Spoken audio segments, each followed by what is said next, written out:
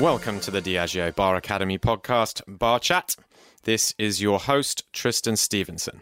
Today I am speaking with Max and Noel Venning.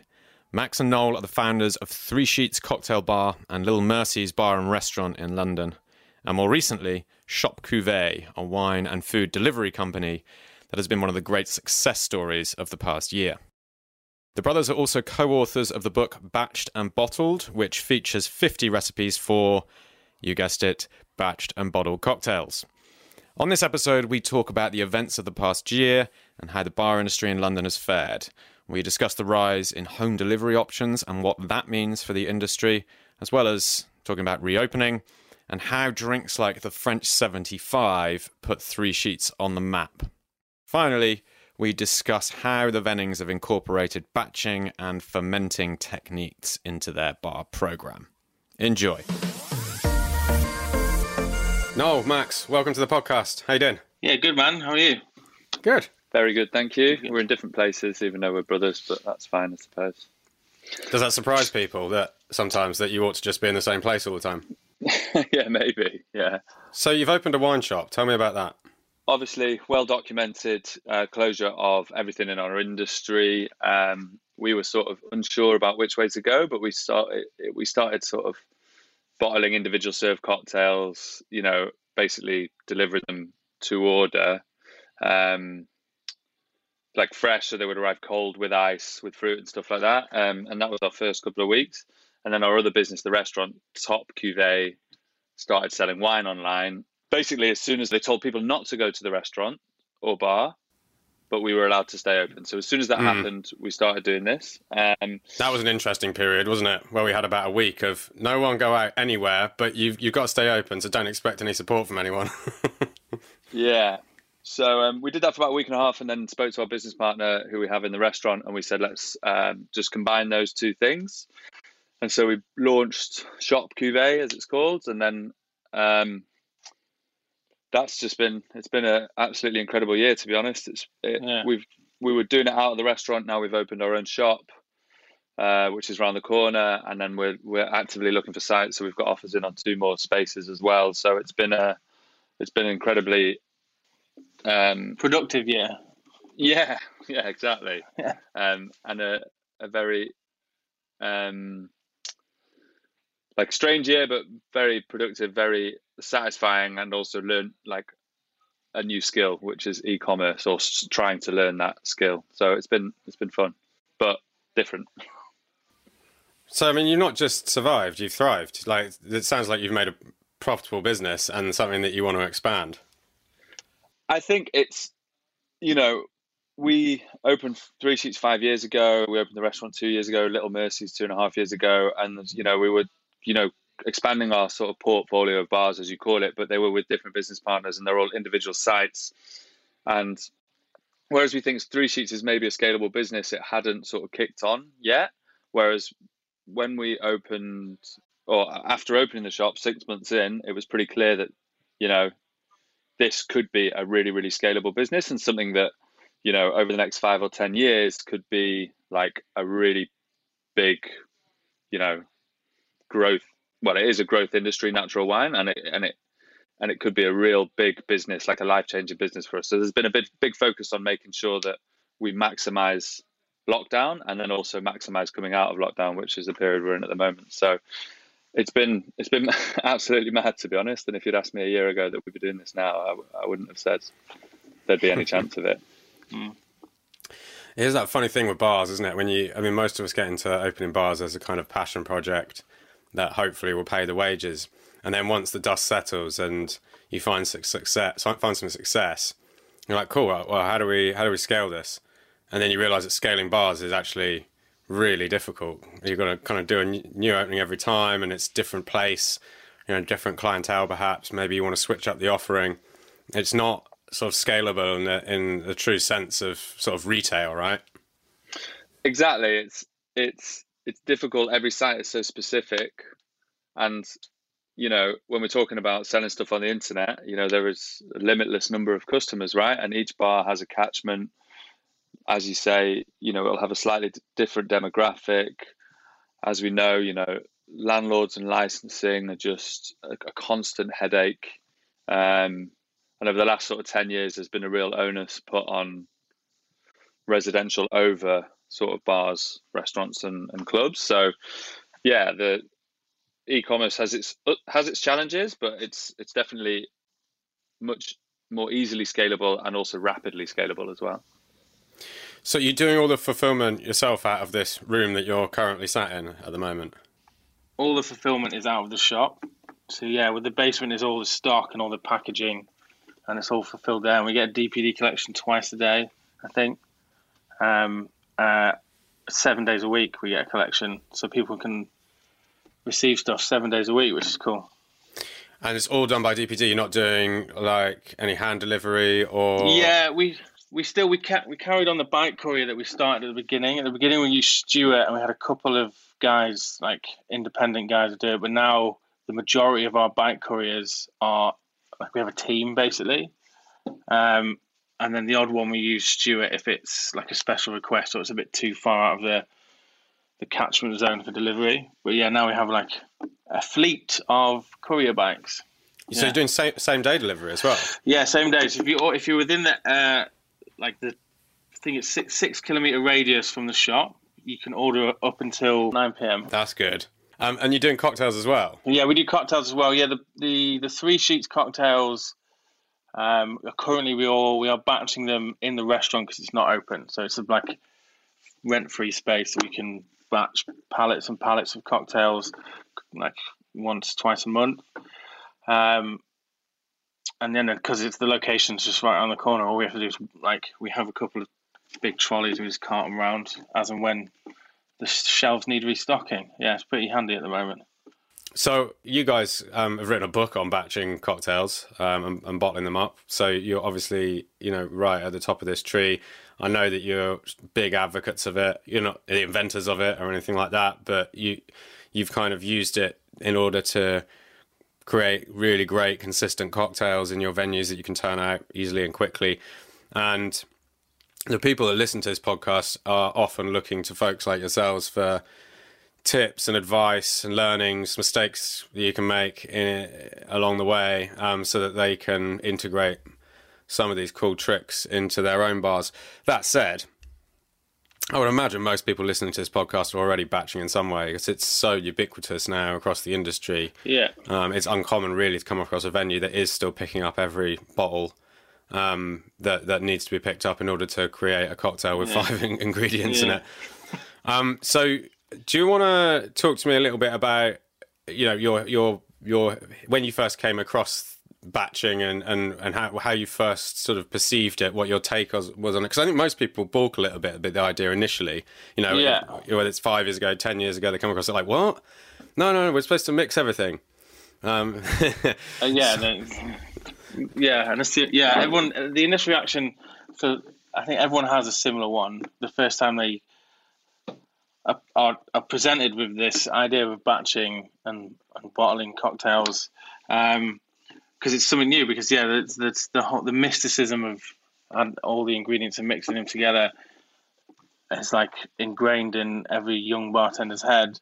I actually came across batching for the first time when I worked at Slug and Lettuce at the very beginning of my career. We would batch like the bases for, your Sex on the Beach, your Long Island iced teas and stuff like that. So it would be like, and then any fresh ingredient was not batched basically. And it just, after working there, it was like second nature for me from then on, just to speed it up. Because that was the whole ethos. Looking at it's 2-for-1 cocktails, 7 days a week. You had to be fast, so you couldn't be grabbing every ingredient for Long Island iced tea and pouring it into a shaker. And as that was my first ever proper foray into cocktails, and there was quite a lot of batching involved. It's always kind of just seemed normal to me, I think. Yeah. Yeah. Grew up around it. Yeah, basically, yeah. It is, especially with a drink like Long Island iced tea, which tends to be like high volume, right? And you got to pick up 5 different bottles of spirits and put half a measure into the shaker. It's crazy when you think about it. I mean, what's crazy. I'll tell you what is crazy. I spent a year or 2 working in one of the first cocktail bars I worked in, I don't know, like 17, 18 years ago. And it never once occurred to me to batch the ingredients for a Long Island iced tea. And I don't know how many I must have made, how many times I must have picked up, a bottle of tequila and put half a measure of it into a cocktail shaker, followed by the rum or whatever. Yeah. But it is one of those things where you're like, once you do it, you're like, why would you not do this? Yeah, exactly. I think it's the similar sort of thing. And I mean, if you look at any other industry, any other trade, it's like you basically try and make the way you work more efficient, and to not batch. I mean, Long Island is a perfect example. To not batch that together is pretty much actively choosing to make yourself less efficient. And obviously it's well documented on how many levels that affects not just you as a bartender, but the business, the customer, the workflow. It's almost like there is literally no benefit to not do it, apart from just saying it's not traditional. Do you think there's a certain customer who sees value in the picking up of multiple bottles, and without that, it diminishes the cocktail experience? If you look at, say, like an old-fashioned, in the bar, we'll make that with sugar syrup, bitters, and whiskey. And we'll do that to order because in terms of efficiency, it's not dragging you down that much, because obviously all those ingredients are to hand and it's quite a quick movement and it's not going to take too long. Because whereas, we want to batch and be efficient, and we want to make sure that people are getting drinks quickly and drinks are consistent, and, all of the obvious points. And we don't want to harp on about theatre behind the bar, but we do believe there needs to be a focal point, and people come to the bar to see, they don't come to the bar to see action behind the bar, but it creates an energy in the room. So we make sure that still exists. And there are definitely customers that still want to see that. So we just have to, we just think about balance. So, yes, we wrote a book about batching and bottling, but, we make a daiquiri and an old fashioned to order in 3 sheets, because we understand that the point of a bar and the energy in a room is about the people, the music, the atmosphere, but also about action going on. And it doesn't necessarily mean flaring or making a big show or the bartender's the most important person, but it definitely, needs some energy inputting into the room. So I think customers do want to see at least something happening, There have been bars that just do bottled cocktails, and they're definitely a different vibe, right? It's a different energy. So we want to make sure we still keep that energy behind the bar. And I think customers do like it. But then they wouldn't come to your bar, right? That's the whole thing.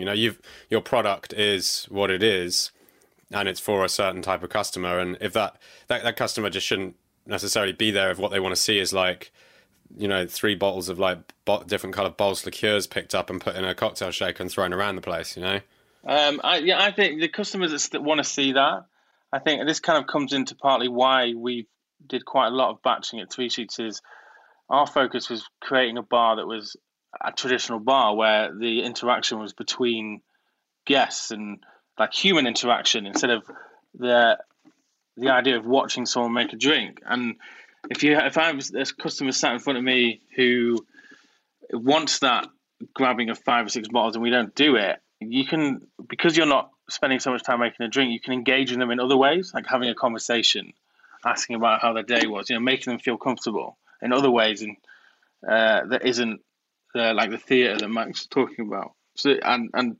personally, I think that makes more sense in a bar than watching someone grab 5, 6, 7 bottles and taking 3 times as long to make a drink. It does become sort of that whole thing about what the customer is expecting, and it feels to me like the kind of consumer, kind of guest who is paying for a night out where they get to view a bartender like a spectacle on a stage and admire them from a distance, very little conversation, and then sort of build value into their drinking experience as a result of that, is a dying breed. It used to be, go back 20 years, that was a lot of what a bartender meant to a person. I mean, I remember starting bartending and everyone used to say, oh, yeah, it's like Tom Cruise. You know, but because they saw the bartender as this actor on a stage, really, more than someone who is there for conversation and to build value in other ways. Yeah, I think you definitely had this. I mean, there was like there was a necessity for our industry to professionalize itself, because for a long time it was seen as a non-profession. It was seen as, you know, either showmanship, or it was just something you do while you were, you know, this, like, looking for another job, or this is not your real job. So, you know, we went through a phase where it was professionalizing and very serious and very drawn back from the customer. But now it's, you know, pretty commonly accepted. It's, you know, people are comfortable to go into this hospitality as a service trade. Not, you know, universally, but definitely more than it was. So we can be more relaxed. And, you know, obviously the conversation over the last 5 years has been, okay, your job as a bartender is now as a host. And if we're coming back to batching and bottling, you know, we both first started working in pubs, and, you know, the beauty of a pub, or the beauty of a traditional sort of coffee shop across Europe, or a tabac in, you know, France, or a cafe in Italy, is the conversation that happens between you and the customers, or the customers themselves. And that was a big focus when we opened the bar, was to make sure that whatever we were doing behind the bar wasn't taking so much of our attention, however busy we were, that we could make sure that that is a constant throughout the night. Even if we're, you know, busy on a Saturday evening, we can still make sure that we're talking to people, or introducing people, or making sure that everything's going on.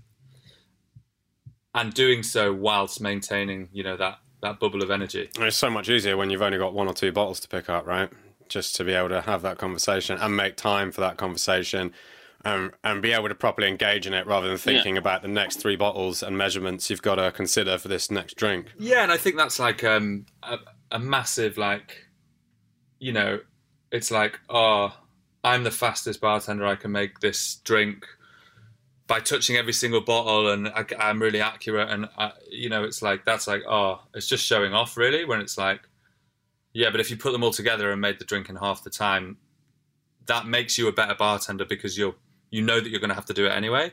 So thinking about things laterally and thinking about things logically to make sure that things are going out consistently and accurately, like, for me, that makes you a better bartender. You know, the best bartenders are the people that can analyze, like, their work environment, become more efficient, make sure that they look like they're creating a space where they can serve the customer to the best of their ability, rather than the fastest bartender. Yeah.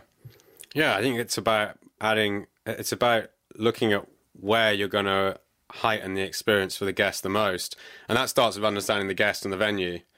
And then, you know, you build in these efficiencies, or like protocols, in order to best, you know, get the best experience for those guests. I mean, I remember with Pearl, when we opened Pearl, one of the big things about that bar was quite elaborate sort of theatrical garnishes and drink and sort of visual appeal for the drinks, very of its time.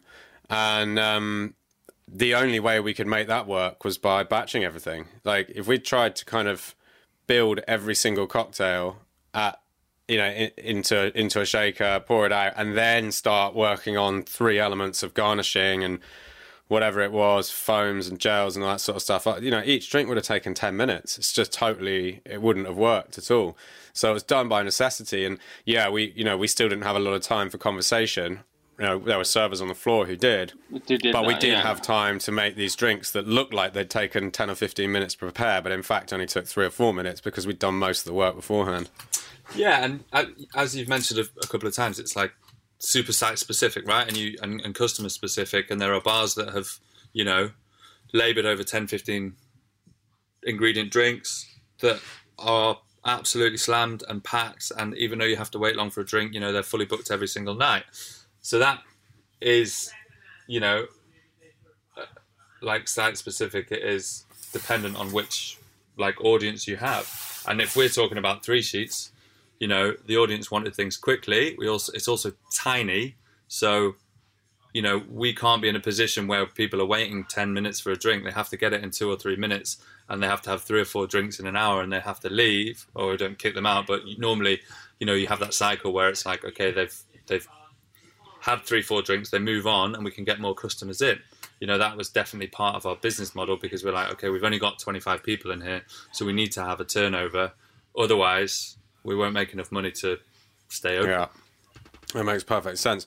Talk to me a bit about the French 75, because that was one of the drinks on your original menu. I don't know if it's still on the menu, or obviously you're not open at the moment. Will it be on the menu when you reopen? Yeah, it will be, even though I've called for something new for quite a while. But Max and Rosie, both probably quite rightly, because it's a popular drink, are keeping it on the menu.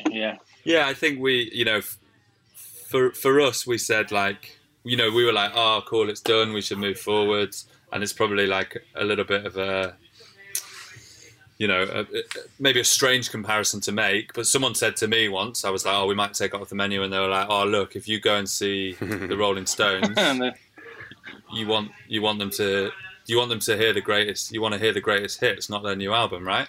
So yeah, it's a consistent seller. The other 8 drinks on the menu we can change. You know, it's a short menu. And, you know, we sell it. It's one of the bottled cocktails we sell, and it's like the biggest seller. It's sort of its own sort of thing, which is, you know, strange. It took us a while to sort of develop and get right. But from the first idea of the bar, we just said, we came up with this drinks idea. It was like, oh, let's have a bottled one.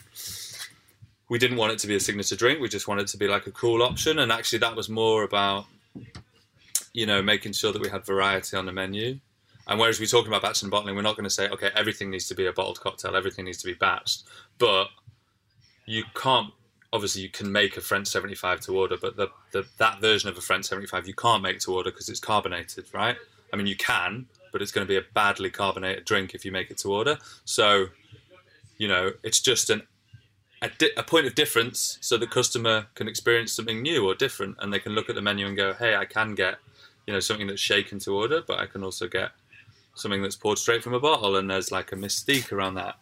Just at least a point of interest. I suppose in a way this is sort of one of the pitfalls of batching, in that if you decide to take a drink off the menu, it's difficult to reproduce, because these tend to be the sort of drinks that are appropriate for batching tend to be made from ingredients and mixed together in such a way that they have to be done in advance, right? Yeah. I mean, I guess it's not always the case, but something like the French 75, where like you say, you've got issues with carbonating on the fly. It's like it's either on the menu or it's off the menu. There's no you can't come in and go, oh, look, make me a French 75 for old time's sake. And you go, all right, well, I've still got the ingredients, obviously. I'll put it together for you. Yeah, you got an hour. Yeah.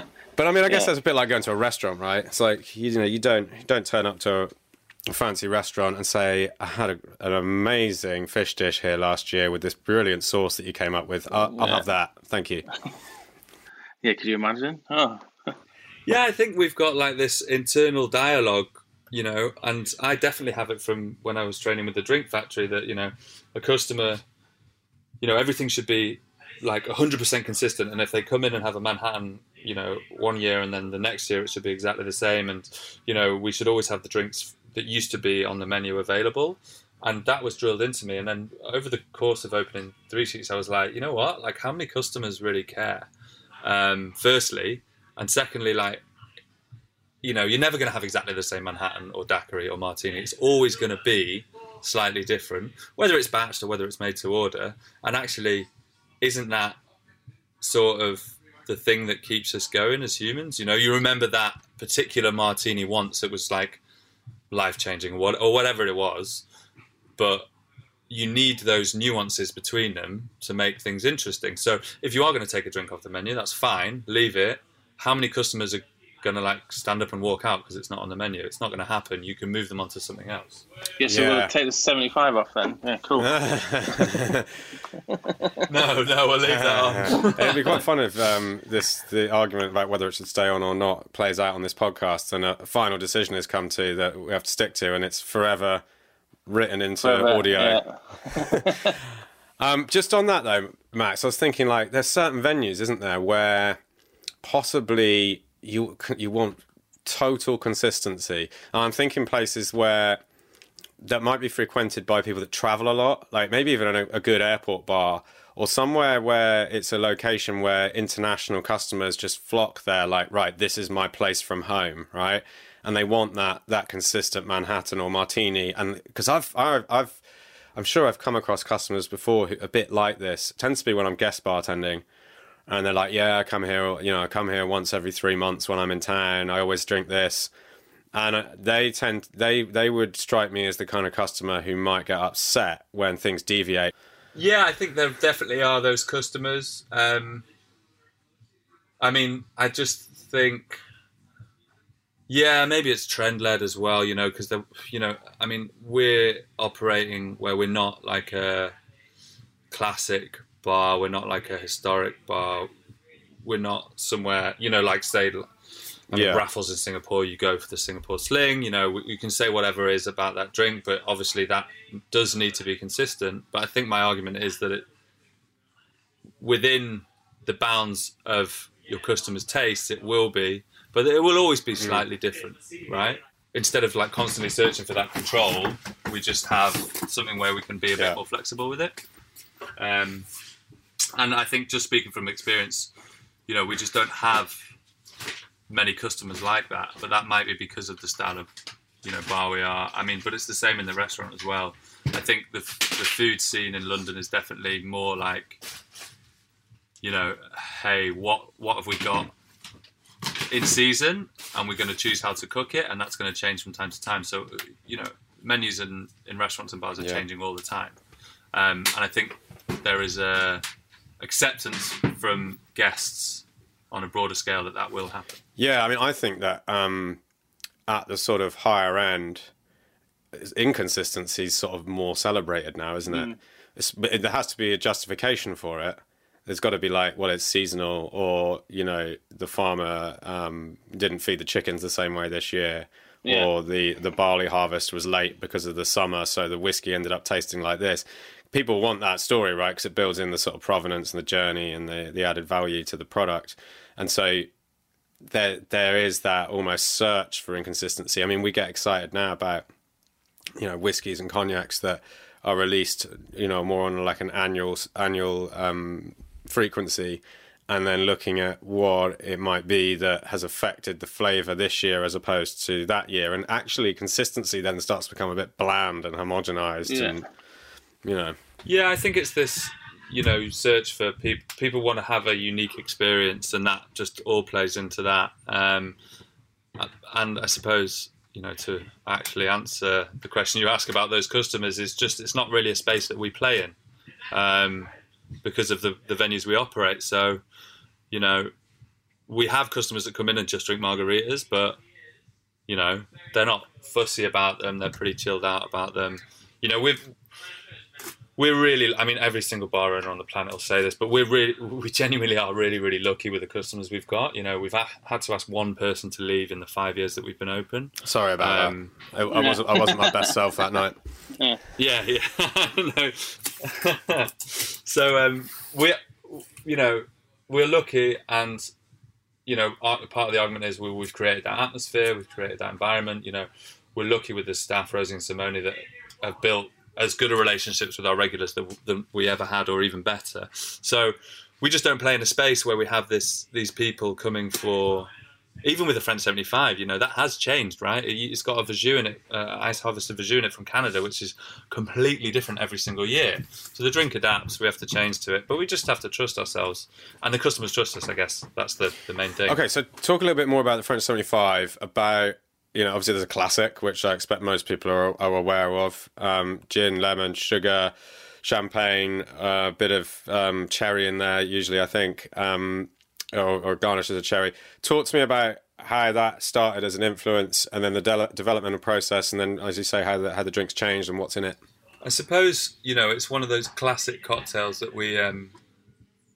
that is a great drink, we're not saying it's a bad drink, but I think that it was born out of the idea that, it's always flat by the bottom of it because you've got fresh lemon juice and champagne in there, which is not a great combination, like, in terms of making sure that it's fizzy all the way through. So we were just like, oh, cool. So how can we remove that issue and create something that is delicious but really carbonated, really fizzy the whole way down. And then also, as we mentioned before, how can we do something that will create a point of difference for the bar, for the drink, for the bar.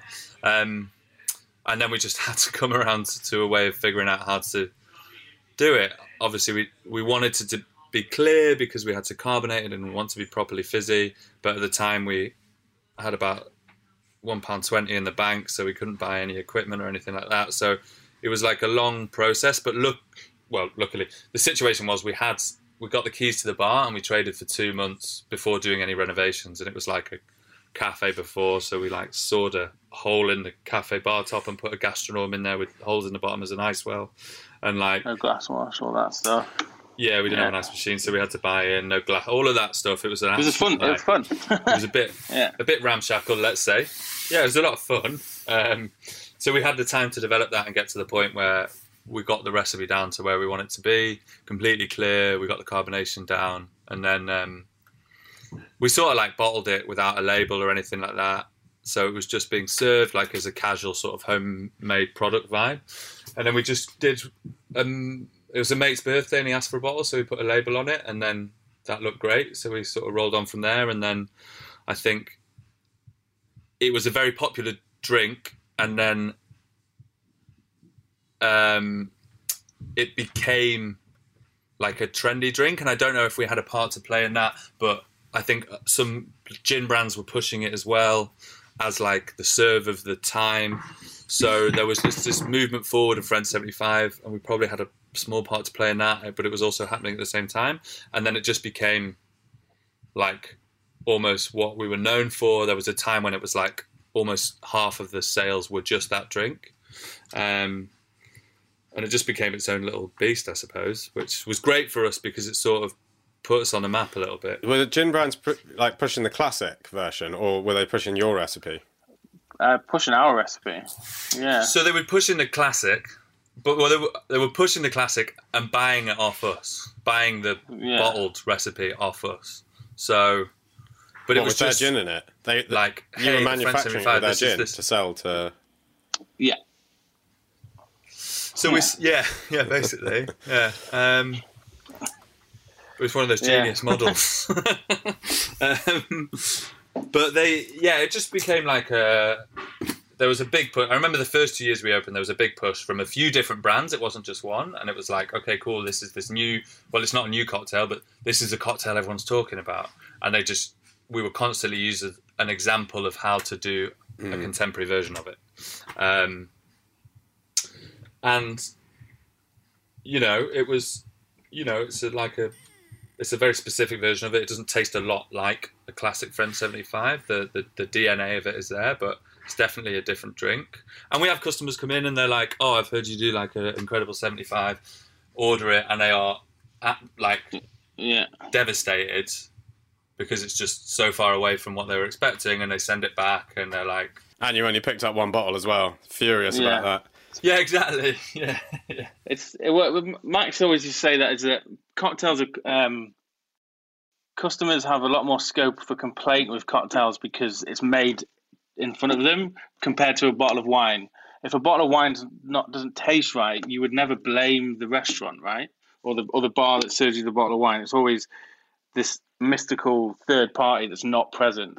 So there's never any really uncomfortable situations around. But if someone doesn't like a cocktail, the guest or customer can be quite vociferous about it, and then that creates this whole scenario that you just don't seem to get with other drinks. Yeah, it's weird. It's definitely and it's something we spoke about when we opened the bar. We wanted to create it so it didn't have that air of cocktail bar, which was like, we wanted it to feel more like a wine bar because they generally are more relaxed if you're talking about the, like true sort of French sense of a wine bar.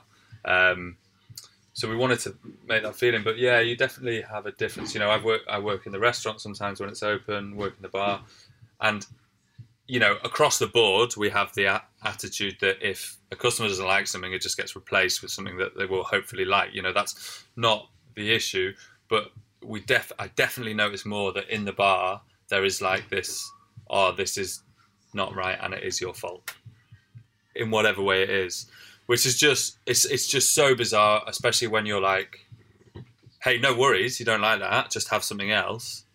But there's still that sort of tension, is maybe too strong a word. Maybe there's something in the, like, seeing of the ingredients.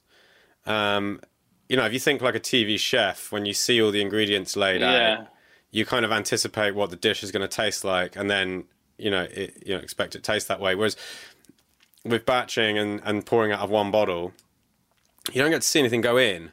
And so there's still a sort of element of surprise, and also a loss, perhaps some sort of loss of anticipation around what this is going to taste like, because you haven't seen, maybe that piece of fruit being juiced or that bottle being picked up. And perhaps people are doing kind of like mental arithmetic as they're watching cocktails being made in that traditional manner. Oh, right, he's got a bit of that, so it's going to taste like that, bit of that. And then even if it's a bad cocktail, that's not too much of a surprise, because you've seen all of these elements come together. You've physically seen them put them in, so like you've seen everything that's listed go in, so it should taste like that. It's meant to taste like that. I think there is maybe some sort of anticipation, and I don't sort of really begrudge people with the French 75 especially, because they see it on the menu and they see a French 75 and it says lemon, gin, verjus, orange flower, and like a wine. So for sure, if they come in and just see it on the menu and order it, then and they don't get what they want, then that's fine. We can make like a classic one. Yeah, of course. But you can, like, I think all three of us could attest to that. You can, after working in this industry for so long, you can kind of get a sense of what the guest is expecting, how they order it. So you might be able to make that preemptive, like, this is a little bit different to a traditional French 75. We batch it together, we carbonate ourselves, and it's so straight from a bottle. Sometimes you can get a read on a customer and explain it to them, but then sometimes you can't, and then you hope your explanation, once they get a glass in front of them, it looks nothing like a traditional one, and you can explain it to them. You just have to hope that they will get the idea behind the drink, basically. Yeah, I think that's a really good point, actually. What they're sort of missing in terms of watching you put it together can be made up for in the chat. Yeah. And you can build in the story behind the drink, and it's almost as if they have been seeing it constructed, because also you can like take a bit of poetic license and really emphasize, like, well, we have to do this because it's the only way of making it taste this good. We have to do the carbonation this way because that doesn't work on the fly. All of this back-breaking work has gone in behind the scenes, like the duck kind of paddling under the water, but looking cool on top, to make this one magnificent drink that, yes, I am only pouring from one bottle, but a lot of work has gone. Yeah, a lot of work, and it's going to taste delicious. Yeah, it's true, and like there's so much about perception of flavour and enjoyment that can be built in that way, I think. And you can, I mean, I'm not saying you can kind of trick people into liking things, but you can really add in value and heighten the experience with a bit of blurb, Yeah, completely. I think with the French 75, especially at the start, because look, and like we're not the first people to carbonate and bottle a cocktail or batch a cocktail. That has been around for a long time. But in terms of the how often customers have seen it, it wasn't that prevalent at the time. And we made sure we poured at the table. We didn't make a big show of it, but we deliver the drinks, pour at the table, and there was definitely like a build up of anticipation, because the customers like, oh, I didn't order a wine or what's going on, and you'd be like, oh no, that's a cocktail, and it was like it was an added experience for most customers. What about carbonation? Have you got any kind of tips on best practices for that, and maybe mistakes or learnings that you've had along the way? Yeah, I mean, it's just like the normal things. Work cold is the most important thing, I think. Work cold and clarity. Yeah. If you're going to force carbonate in plastic bottles, buy decent quality plastic bottles, because they will explode. Yeah. And then clarity is important. Like, it froths up if it's got too much kind of stuff floating around in it, hasn't it? Yeah, I mean, you can get it can't be like like an orange juice with bits, but a liquid that isn't completely clarified, you can get to a certain level of carbonation. as soon as you open it, it just won't hold it, basically. And then, so we talk about temperature as well. So it's just much better to carbonate. You get much more carbon dioxide in and much quicker when it's cold, right? Yeah, a lot. So if you can start off with your liquid cold before you start carbonating, the process is a lot quicker. But if you can't, we at 3 sheets in ice, we always put it in ice. It's the coldest we can get it, and just the colder the better, because it will absorb more carbon dioxide. And then do you build like a kind of carbonation rig, for want of a better term, gas canister and a pressure controller? Gas canister, regulator, ball lock, disconnect, and carbonation caps. Yeah. And that's pretty like Googleable kind of stuff, isn't it? For anyone that wants to. It's easy enough to set up. If you just speak to your gas supplier, you can get all the connections and stuff. You might have to search Google for like the carbonation caps and ball lock disconnect, but it's all really easy to find. Yeah.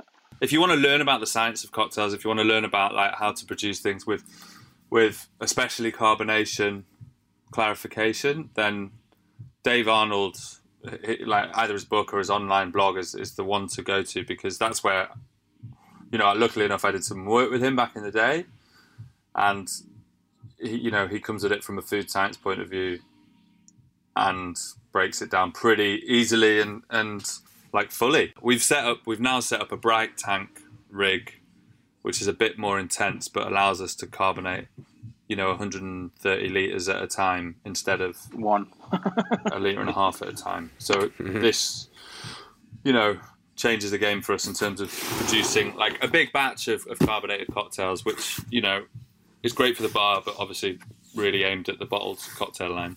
What about fermentation? Done much with that? We ferment a bit, but not. There's a few recipes in the book about fermenting in bottle. We haven't done too much of it, I think, because we just didn't have any space in the bar to be like, okay, cool, we can plan ahead for the next sort of 3-4 weeks. So, in terms of how much volume we had to have, we've done some non-carbonating ferments.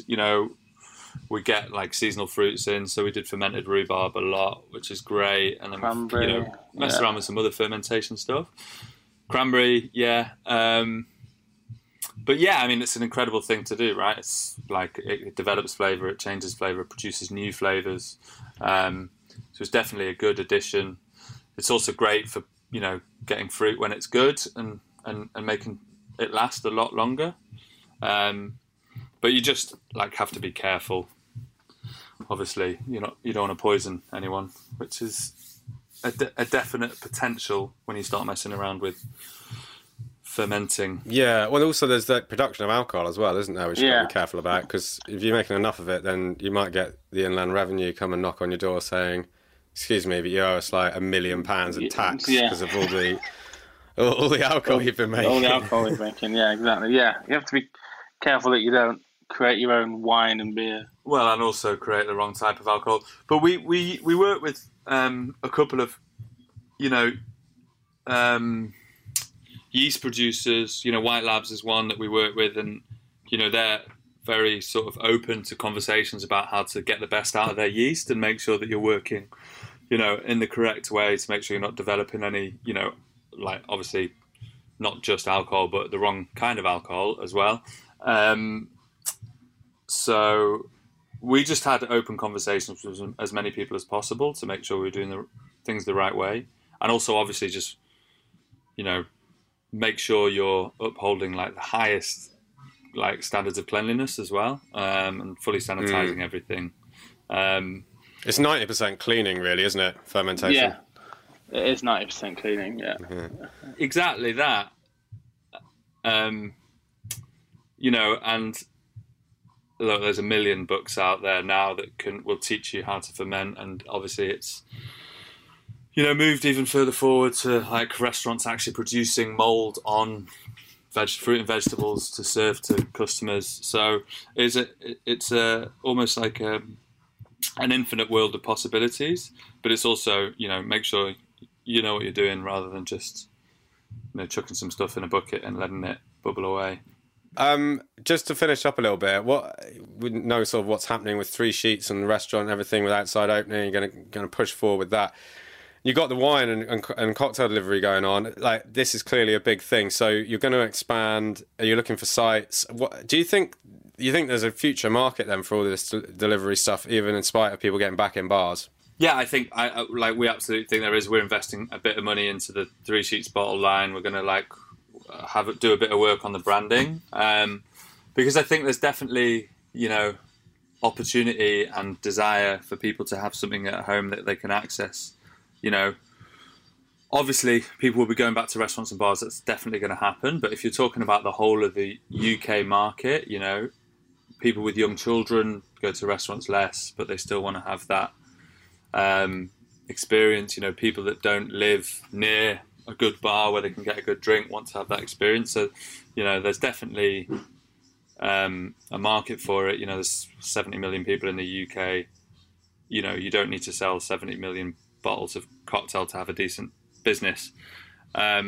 So I think there will be, I don't know if it will be like a growth in drinking at home after this, because I think people will get out, but people drink at home. That's what that has been the case for a long time, and it's not going to change anytime soon.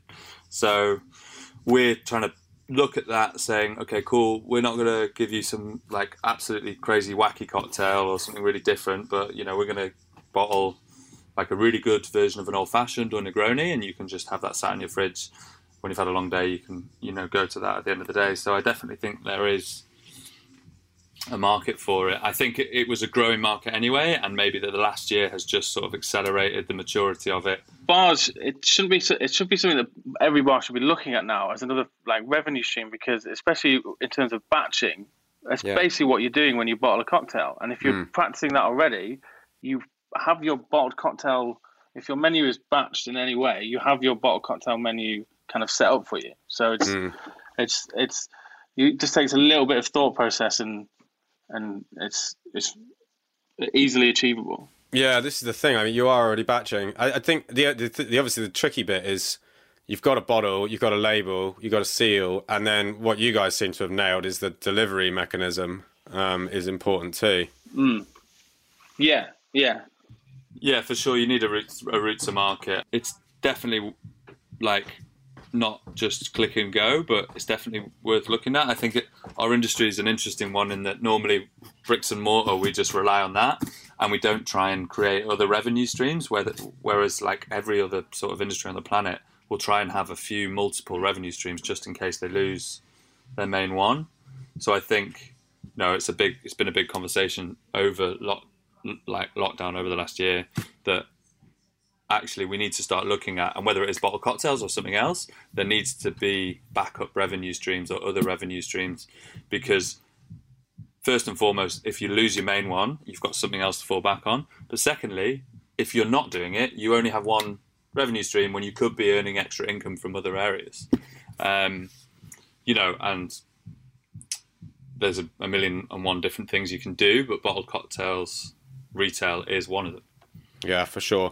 It's and like I feel like some people have had huge amount of success in this, and it's so obviously going to be a continual part of their offering. You guys, what you're doing, Hawksmoor, from what I can gather, are just like shifting ludicrous volumes of bottled cocktails. Numbers are eye-wateringly impressive. Yeah. It's nuts. You see the videos that Liam's putting up of like their stock delivery. Yeah. So I imagine that's, although saying that, they do pretty good revenue anyway, so I don't know how it compares to that, but I imagine it's going to remain a pretty consistent part of their offering. But I think that's probably a good message to end on. Really, it's not sort of too late to diversify the offering and pick it up and start doing it, because if nothing else, even if you're only selling a few, it's getting your brand into people's homes, isn't it? It's reminding people that you're there, and perhaps it's a trigger for them to come visit you when they're in town. Yeah, completely.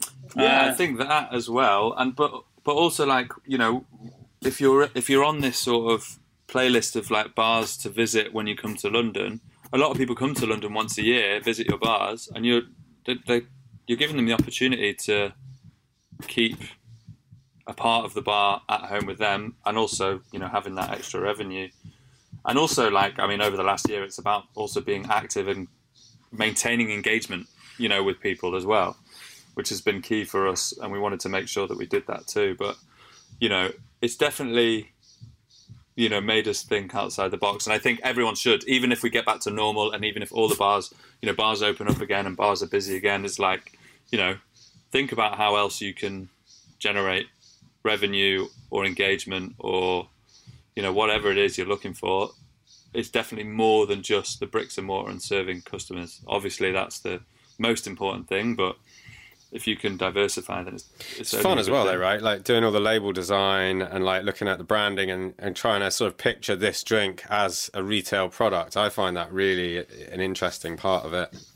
Yeah, definitely. And you have to you learn bits that you can apply to operating in a bar as well. It's just broadening your skill set, broadening your awareness of your customer. It makes you think about them differently too. And yeah, you get like a cool product at the end of it. It's nice, you get to sell it. I mean, we're starting the wholesale journey now, so we're wholesaling to a few independents, and hopefully we'll get into some quite big shops soon as well. So it's a good journey. It makes you look at the process of creating a product, which is always fun and it's exciting. It makes you look at the way that you build recipes as well, which is only a good thing. It's like, it's just broadening your horizons, I guess. For sure. Right. It's been really an interesting chat. It's good to hear your take on it and your successes. Thanks, guys. Thanks for listening to the Diageo Bar Academy Bar Chat podcast. Follow and subscribe now for more episodes or to listen back to a whole range of interesting topics. And remember to rate or review as you listen. We're going to be taking a small break, but we will be back in September. We're lining up lots more exciting guests and hot topics related to the bar industry. So stay tuned and we will see you soon.